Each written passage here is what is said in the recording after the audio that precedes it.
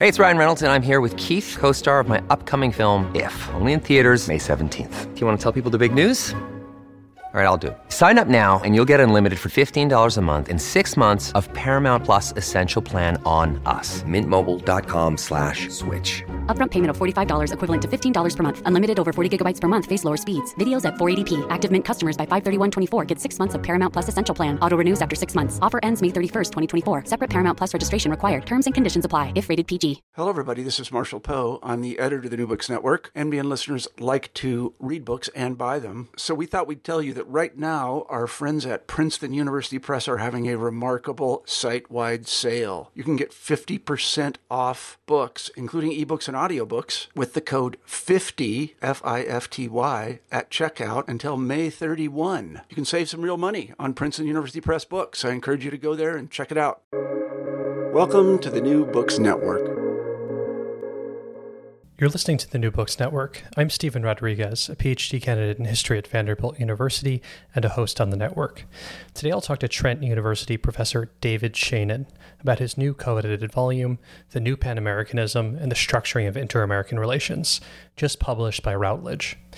This collection of articles on the history of Pan-Americanism, an elusive late 19th and early 20th century movement that attempted to foster closer relations among the nations of the Western Hemisphere, is a follow-up to an earlier volume that Shainin edited titled Beyond the Ideal, published in 2000. In the 2 decades since, a lot has changed in the study of Pan-Americanism.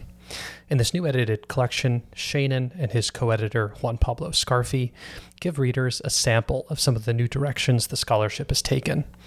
The book's 8 chapters reorient our understanding of Pan-Americanism and U.S. Latin American relations more broadly to include new historical actors and ways of understanding U.S. power in the region. While previous work on Pan-Americanism tended to present U.S. power as absolute, this volume shows us the many ways that Latin American nations used the language of Pan-Americanism to challenge imperial power and advance their own national interests. But in doing so, it avoids merely reducing this complicated history to a story of resistance or agency. Instead, the volume's chapters parse the individual and collective motivations that drove Latin American policymakers, scholars, architects, and many others to engage with a framework that had for years been linked with U.S. imperialism. David, welcome to the show. Stephen, thank you very much for having me on, and you do great work. It's a pleasure to be here. Thank you. I'd like to just begin by asking you how you came to the study of Pan-Americanism, and doing so, can you just tell us a bit about your training as a historian and why this topic has appealed to you? Sure. So I did a PhD at the University of Connecticut, and I did it under the supervision of Professor Thomas G. Patterson, who was a premier revisionist historian of U.S. foreign relations, and I got interested in Pan-Americanism through my work on U.S.-Argentine relations and through the discovery of enormous quantities of documents on this topic in the National Archives of the United States, much of it commercial and much of it still untouched. I also, at one point, thought that I would like to write a comprehensive history of Pan-Americanism. And I even dove into it. I did research at the Organization of American States Archive, which was a fascinating experience in and of itself. And I really decided at that point that doing that history was not for me. That was going to take me a lifetime. Pan-Americanism is hard. For starters, unlike Pan-Africanism, it's not a unified set of ideas around an ideological or political cause. As in the case of Pan-Africanism, decolonization, for example, and all of what that means. In some way, I ended up editing a book that came out 22 years ago on Pan-Americanism called Beyond the Ideal. And that was part of, so a number of projects came out of that idea of doing the comprehensive history that never came about. The way I came to this book was really with my fantastic co-editor and friend, Juan Pablo Scarfi. And it came about because 20 years or so after that book, there had been very significant criticisms of that book, Beyond the Ideal, from the year 2000. And you hit the nail on the head in your introduction. There were a lot of people unhappy with the book's emphasis on imperialism, in the view of some, to the exclusion of Latin American agency. And really, in conversation with Juan Pablo and with some others, we decided it was time to go at this again. Yeah, well, that's a really fascinating backstory. And on that topic, I'm wondering, what were some of the larger challenges in putting together this particular edited volume? You have experience with several edited volumes, but for this particular one on Pan-Americanism, beyond the kind of normal ones of, kind of coherence, the quality of the individual chapters, what was the hardest here? Was it trying to strike kind of the right balance on this question of U.S. power and imperialism, or? Well, like all your questions, that's a great question. In some way, the hardest problem is the one I mentioned, but that made it the easiest. And the hardest part of it was to try, was whether or not we would do something comprehensive. And that quickly became impossible. As you know, and as your listeners will know, book publishers don't want 800-page volumes anymore. That era at Stanford University Press and elsewhere is over. And we knew that we could not cover all the major areas, which might have included a history of the Pan American Games, for example, a very important part of Pan-Americanism. The work of the Pan American Health Organization, also not included. So once we got our heads around that question, that we simply weren't going to try to do everything, it actually became much easier, because we decided we would try to select some of, not all, but some of the best people working in the field. And in particular, we were interested in some of those who might have thought critically about that first volume that I did 22 years ago. And that was the last edited volume on Pan-Americanism. So we're really keen on getting that very viewpoint in there. And then it really became very straightforward, because we were very quickly able to win commitments from an outstanding set of scholars, almost all of whom are a generation or so younger than me, if not in age, then certainly in terms of when they came to their PhDs. And that makes this, I think, extremely interesting. So I would say that was probably the toughest part and the easiest part. Yeah. Yeah, I mean, thinking about your earlier edited volume, Beyond the Ideal, which is a volume I encountered when I was first, studying Pan-Americanism, and it was incredibly helpful in just showing how diverse Pan-Americanism was. But it's been fascinating to watch in the past decade or so, I guess, just how much the work on Pan-Americanism has flourished, how much interest there is in totally different new domains of study, such as intellectual cooperation. I think has been a domain that's kind of flourishing a lot. And I'd like to talk a little bit about that in a moment. But first, for listeners who are unfamiliar with this topic more generally, like if you could just give us a kind of capsule sort of history of Pan-Americanism, when it started, why it emerged. And then I'd like to talk a little bit about the concept itself and some of the conceptual challenges, because I think a lot of what your volume does, in the introduction especially, is trying to wrestle with this question of what was Pan-Americanism, and trying to not simply just define it, but kind of map its different features and how it changed over time. So if you could just kind of give our listeners who are less familiar with this history a little overview of Pan-Americanism.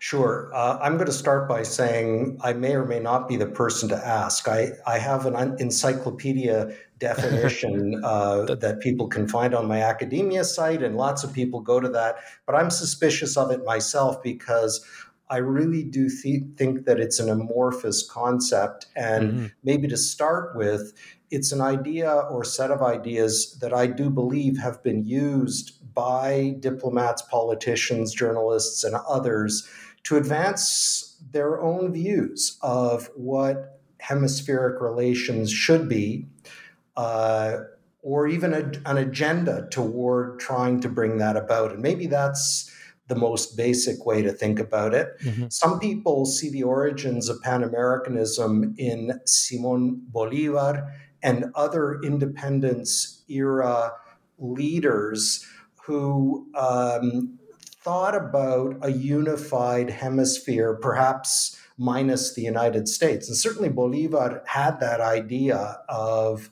a kind of United States of South America along the original lines of what the United States was supposed to be, as far as a union of independent or semi-independent states. Often others see the origins of this in the lead up to and the first Pan American Conference in 1889-90. And here's where the imperialism argument kicks in, because I would still argue that there was a great degree of cynicism on the part of American leaders who organized that conference and in many ways stewarded it.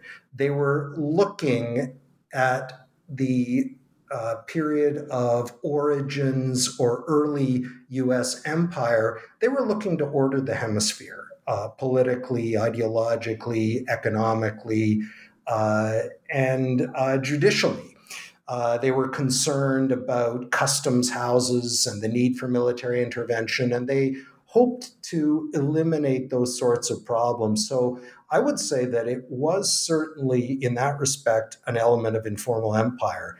What we then see into the early 20th century is continued pressure by the United States, but as Juan Pablo Ekarfi and others have shown in works on judicial aspects of Pan-Americanism and others, Latin Americans begin to pressure the system. The Pan American Union, which was based in Washington, which really becomes the Organization of American States in the post-war period, to try to influence what Pan-Americanism meant and to influence it in favor of Latin American governments, political parties, actors. And so our colleague Teresa Davis has a wonderful chapter in the book on economists in the 1920s into the 1930s, where in many ways they're thinking in the way that the Americans did in the late 19th century about an economic union, only now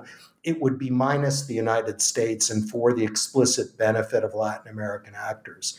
The last thing that I would say, and I deal with this in my own chapter in the book, is that with the Second World War and the early Cold War, there's again a new effort led by the United States to militarize the Pan American Union. So an Inter-American Defense Board is created.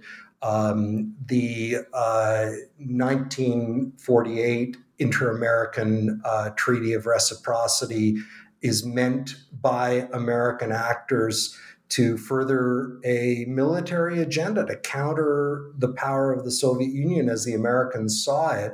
And that attempt in the end failed. And I deal with that in my chapter. It fails in the 1960s, which I argue leads into the militarization of Latin American governments and societies.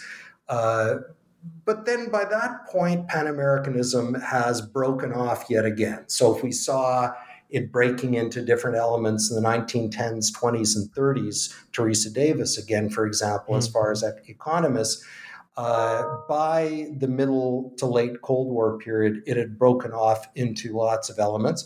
And Juan Pablo Ekarfi's chapter deals with this in human rights. So the creation of the Inter-American Human Rights Court and Commission really begin to function somewhat independently, as does the Pan American Health Organization. So they are arms of Pan-Americanism, but entirely detached bureaucratically and ideologically from the Organization of American States. And I want to reemphasize that wasn't a very good definition. It was kind of a rambling run through, but I'm not sure there's a better definition of what Pan-Americanism is. No, yeah, I mean, I think that was an excellent overview, and I think it really just shows that it is a very difficult concept to define, but reading this edited volume, if you just look at the table of contents, if you start there, what you see is that Pan-Americanism was an incredibly broad kind of concept or movement idea, however we want to define it.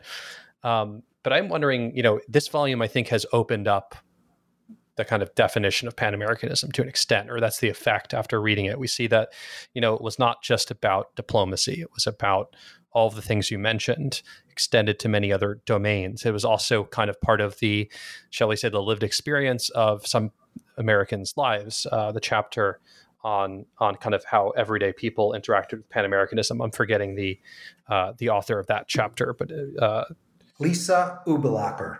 Yes. I think that chapter is really good at grounding it in kind of everyday life, which I think some previous work has not necessarily done. But my question here, though, is to play a devil's advocate a bit. What happens to the concept of Pan-Americanism when it becomes this capacious? What does this volume kind of do to the concept? To what extent does Pan-Americanism just mean U.S.-Latin American relations during the 20th century? What utility is there in the concept of Pan-Americanism, labeling it that, at least for historians, would you say? Well, again, I think your question hits the nail on the head, and it makes me squirm a little bit, as good questions should in this situation. But I think, look, in some way, I'm flattered that colleagues came to criticize my earlier book. I think there's no greater homage than people coming along after and saying, okay, look, we used your book, we got this out of it, but you don't know what you're talking about, and now we have to rethink things. So I take that as something very important. Although what I would say goes to your comment. I mean, you may or may not agree with this, but I wouldn't want the pendulum to swing too far. So I think that Latin American agency is there. I don't think that U.S. imperialism ever really disappears. I think that imperialism doesn't function as a monolith. I'm not saying anything that anybody listening won't know. And the intensity of it and the intensity of how policymakers try to apply it comes and goes. We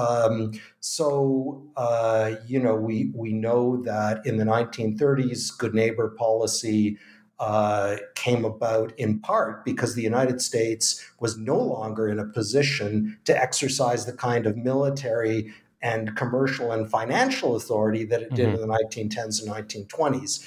Maybe it wasn't entirely cynical, but certainly the good neighbor comes along. And then in the Second World War, when the U.S. is looking for an opportunity to engage Latin American governments on the side of the Allies, there's an interest in policymakers stepping back from more overt kinds of imperialism. And to go at your question, it's in those moments that Pan-Americanism evolves or devolves into something much more amorphous. And we were talking about Lisa Ubelacker's chapter. She talks about brief periods where there is popular interest in the topic in both the United States and in Argentina for different reasons. But we'll note that in the United States, it comes and goes. So the example she gives is of a series of festivals that are inspired in part by the idea of the good neighbor. But once the Cold War hits, Pan-Americanism dissipates as a kind of a popular ideal. Pan-Americanism has been a theme of world fairs, for example, and there are a couple of excellent books on that topic. There was a World's Fair in Texas that's been written about. But again, whether Americans were really thinking about this, whether Latin Americans were thinking about it, I'm not certain at all. So I think that your questioning of all of this is very good. And I would go back to saying that, in my view, Pan-Americanism matters most. Maybe it really only matters in moments when it's being applied. So however it's being applied by Commerce Department officials in Washington in 1921, or Argentines celebrating in a festival in the 1940s, there is something around that issue as far as international domestic politics are concerned and how they impact popular ideologies. And I would say that's still the case. Again, to selfishly return to my chapter where I talk about an effort by an Argentine diplomat and an Argentine chief of staff of the armed forces to try to militarize it and actually have a Pan-American military force to combat leftist subversion, their term, in the late 1960s. It's invoked in a way that was not imagined in the 1930s or 1920s. So yes, Pan-Americanism, much more again than Pan-Africanism in the 20th century, is shaped and reshaped by the actors who find it useful to do so in the moment.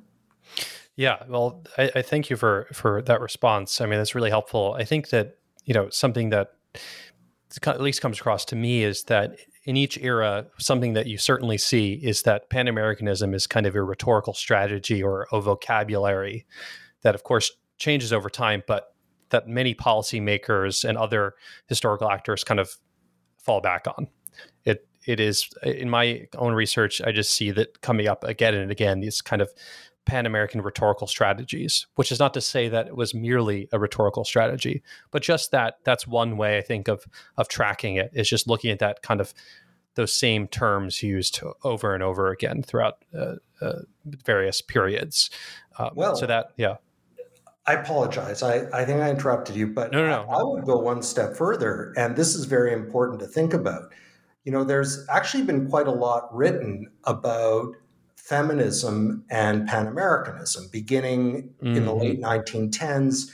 In the 1920s, there were women who became involved in the Pan-American movement, expressing first-wave feminist ideas, and this was very significant. They clashed with men. Okay, so that's very interesting, but who's left out of all of this? I mean, we talk about Latin American agency. Right. Indigenous peoples from throughout the hemisphere couldn't care less and never could about Pan-Americanism. If we think about indigenista movements in Peru and elsewhere in Bolivia, my goodness, if we think about changes in Bolivia and Peru and Ecuador in the past 40 years, I doubt the word Pan-Americanism or its Spanish equivalent ever came up in the campo. This is a terminology that is very much affected by race and class. In addition, there are plenty of Afro-Latin American political movements defined as such in one way or another in Brazil and elsewhere in Colombia.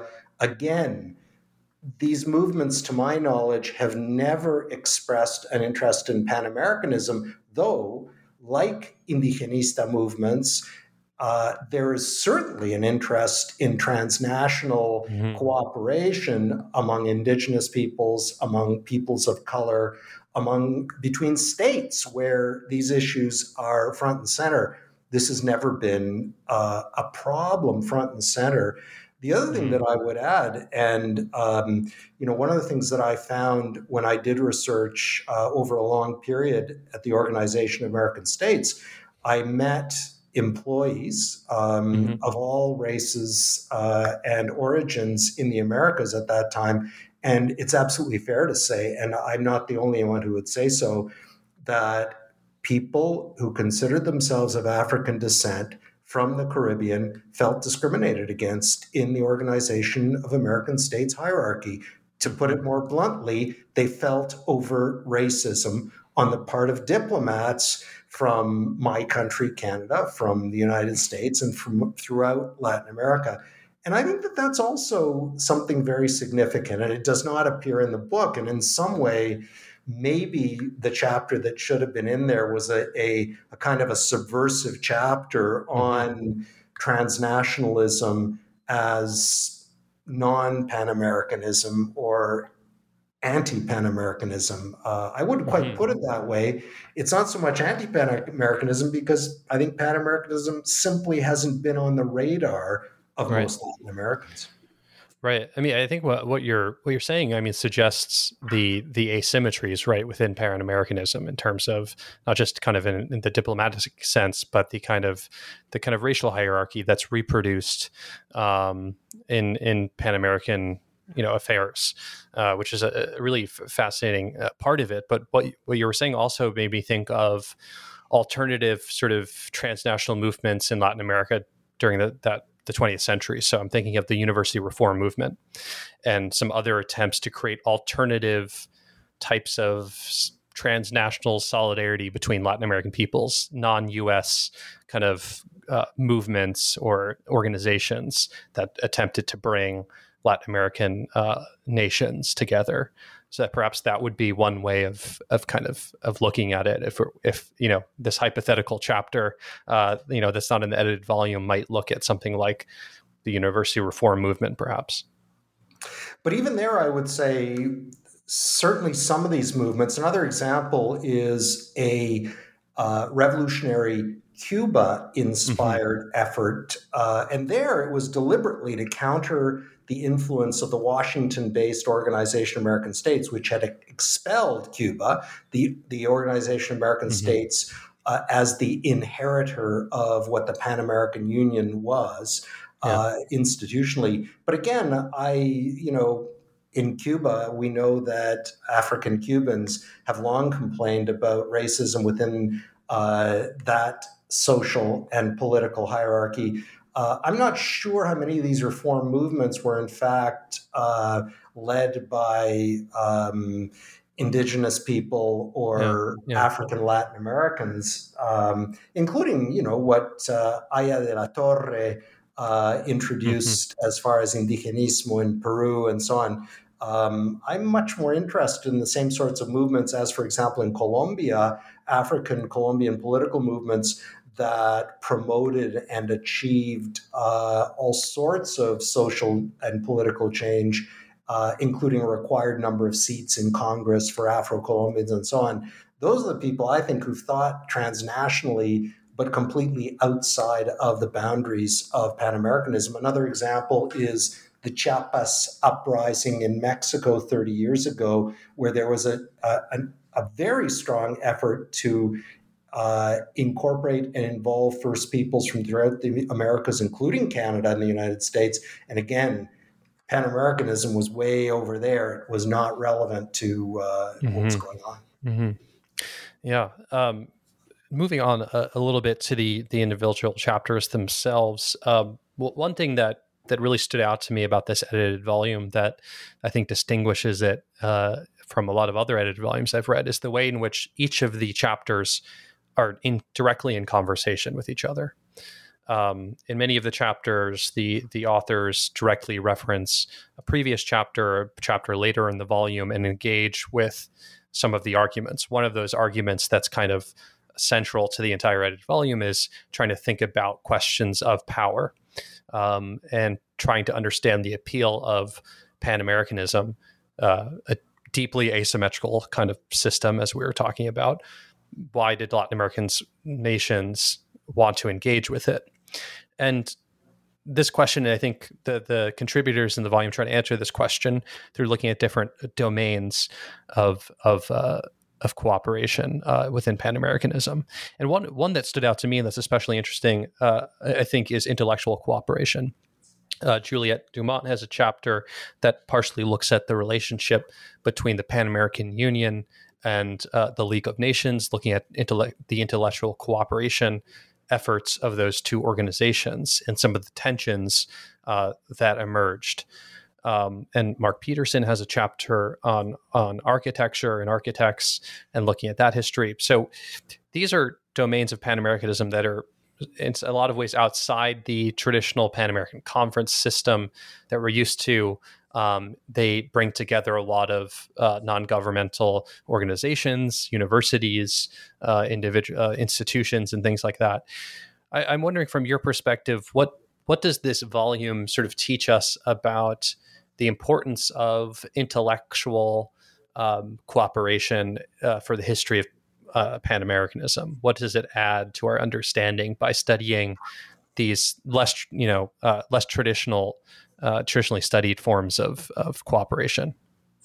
So you've asked a big question there at the end, and I'll go back again to that healthy tension between some of the approaches of these authors and the volume that I edited 20 years ago. And again, it's not that volume is so important. It's just that was the only one. It sort of sits on the shelf. And I think that something I would say is relevant here, which is one doesn't want, I would say, the pendulum swinging too far either way. I would say U.S. imperialism is a constant, and Latin American agency is important and not to be ignored. And in many cases, as you suggest, these chapters show, achieves. And I would say that to answer your question, for each of these chapters, what we see is Latin American professionals working at a very high level in the early and mid 20th century. So architects, in the case of, among others, in the case of a chapter by the historian Mark Peterson, and medical doctors in the case of a chapter by Juliette Dumont.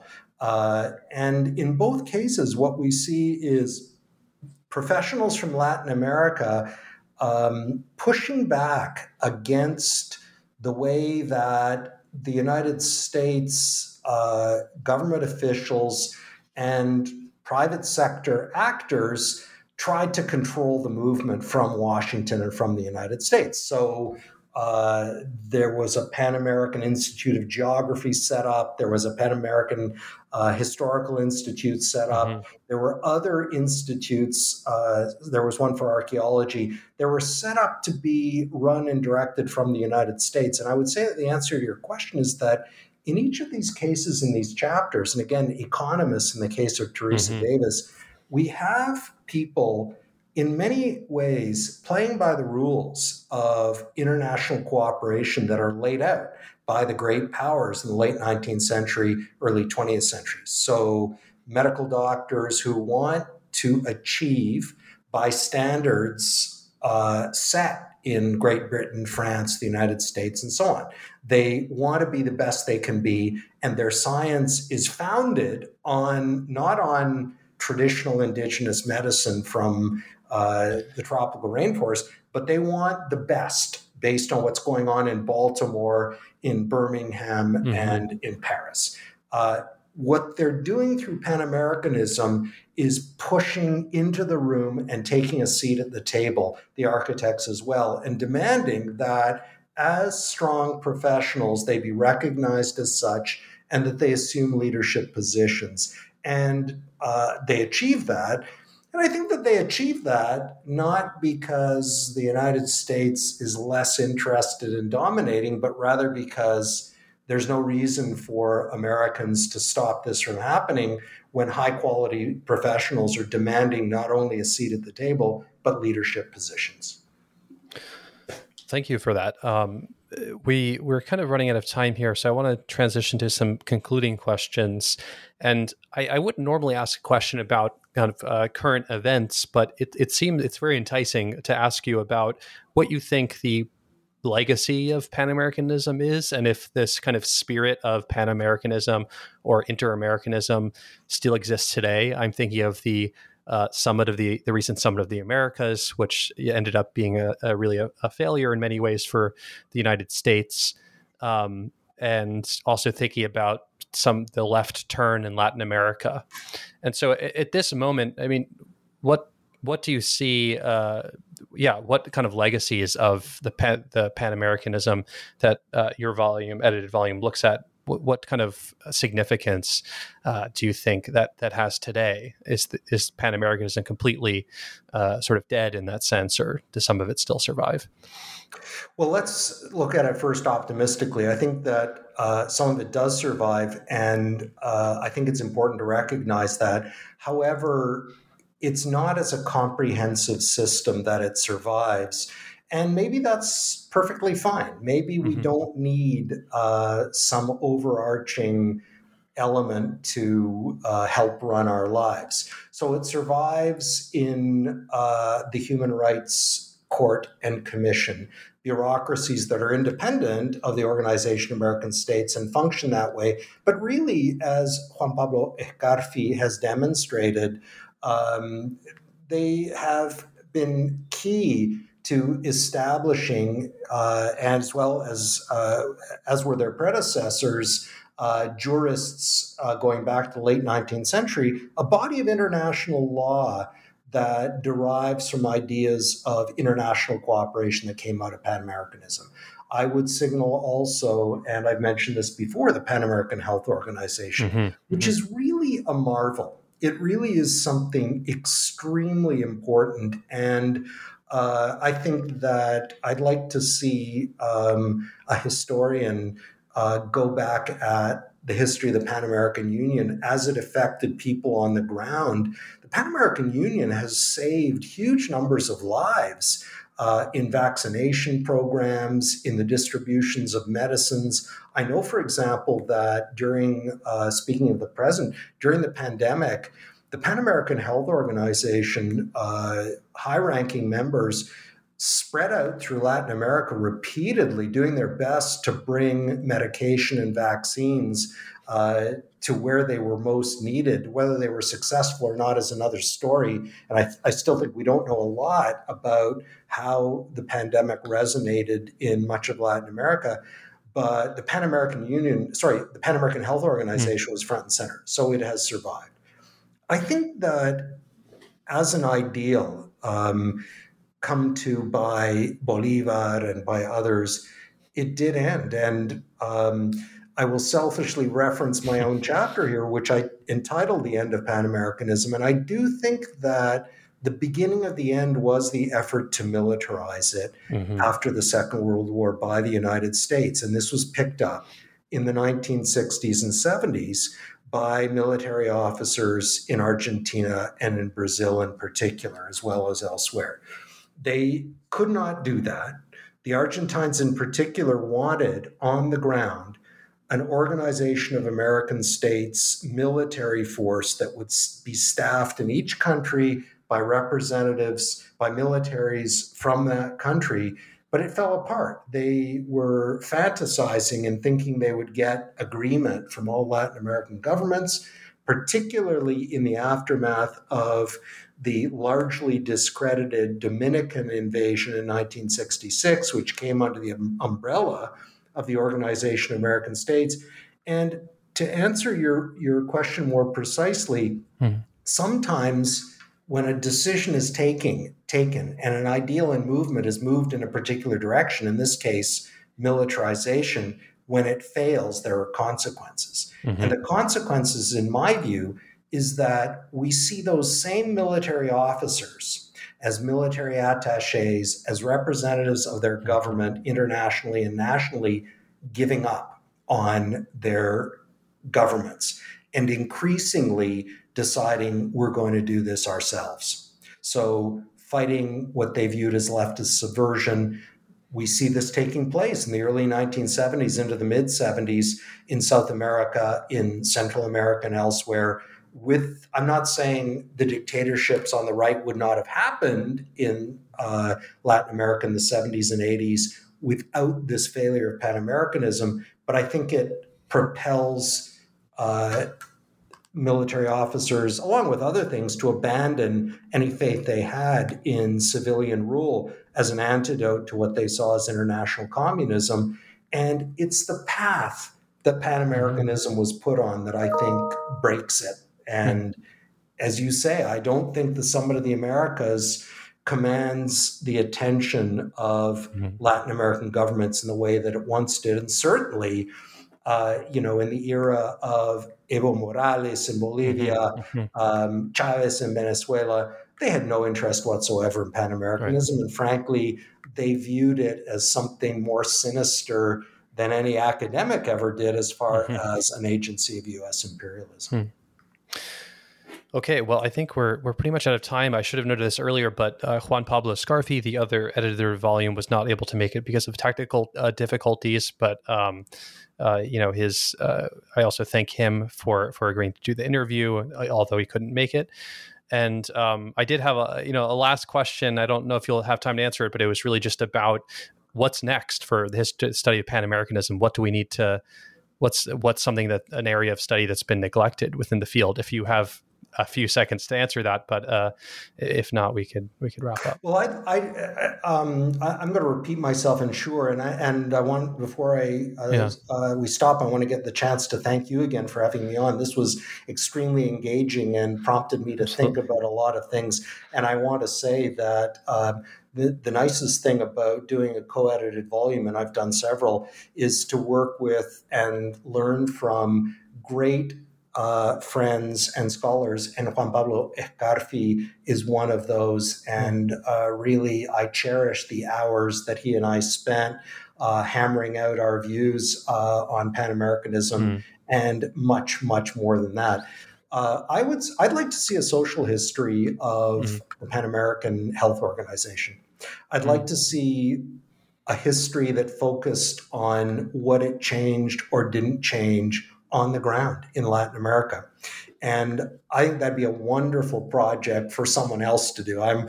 My plate is full, but I think that the material is there. There are tons of people to be interviewed. There are all sorts of records available, lots of published material. Someone who is science literate should take it on. But that's one thing. The other thing is, a name comes to mind. There are several. We need an Alan Knight to tackle Pan-Americanism the way that Alan Knight tackled the Mexican Revolution. Yeah. And I do think there's a good book there. As I say, it's not for me, but I would love to see it. And someone who thought that they could take on a comprehensive history of Pan-Americanism and what it meant, I think it'd be a fantastic contribution to our literature. Great. Well, David, thank you so much for being on the show. Stephen, thanks again. Take care.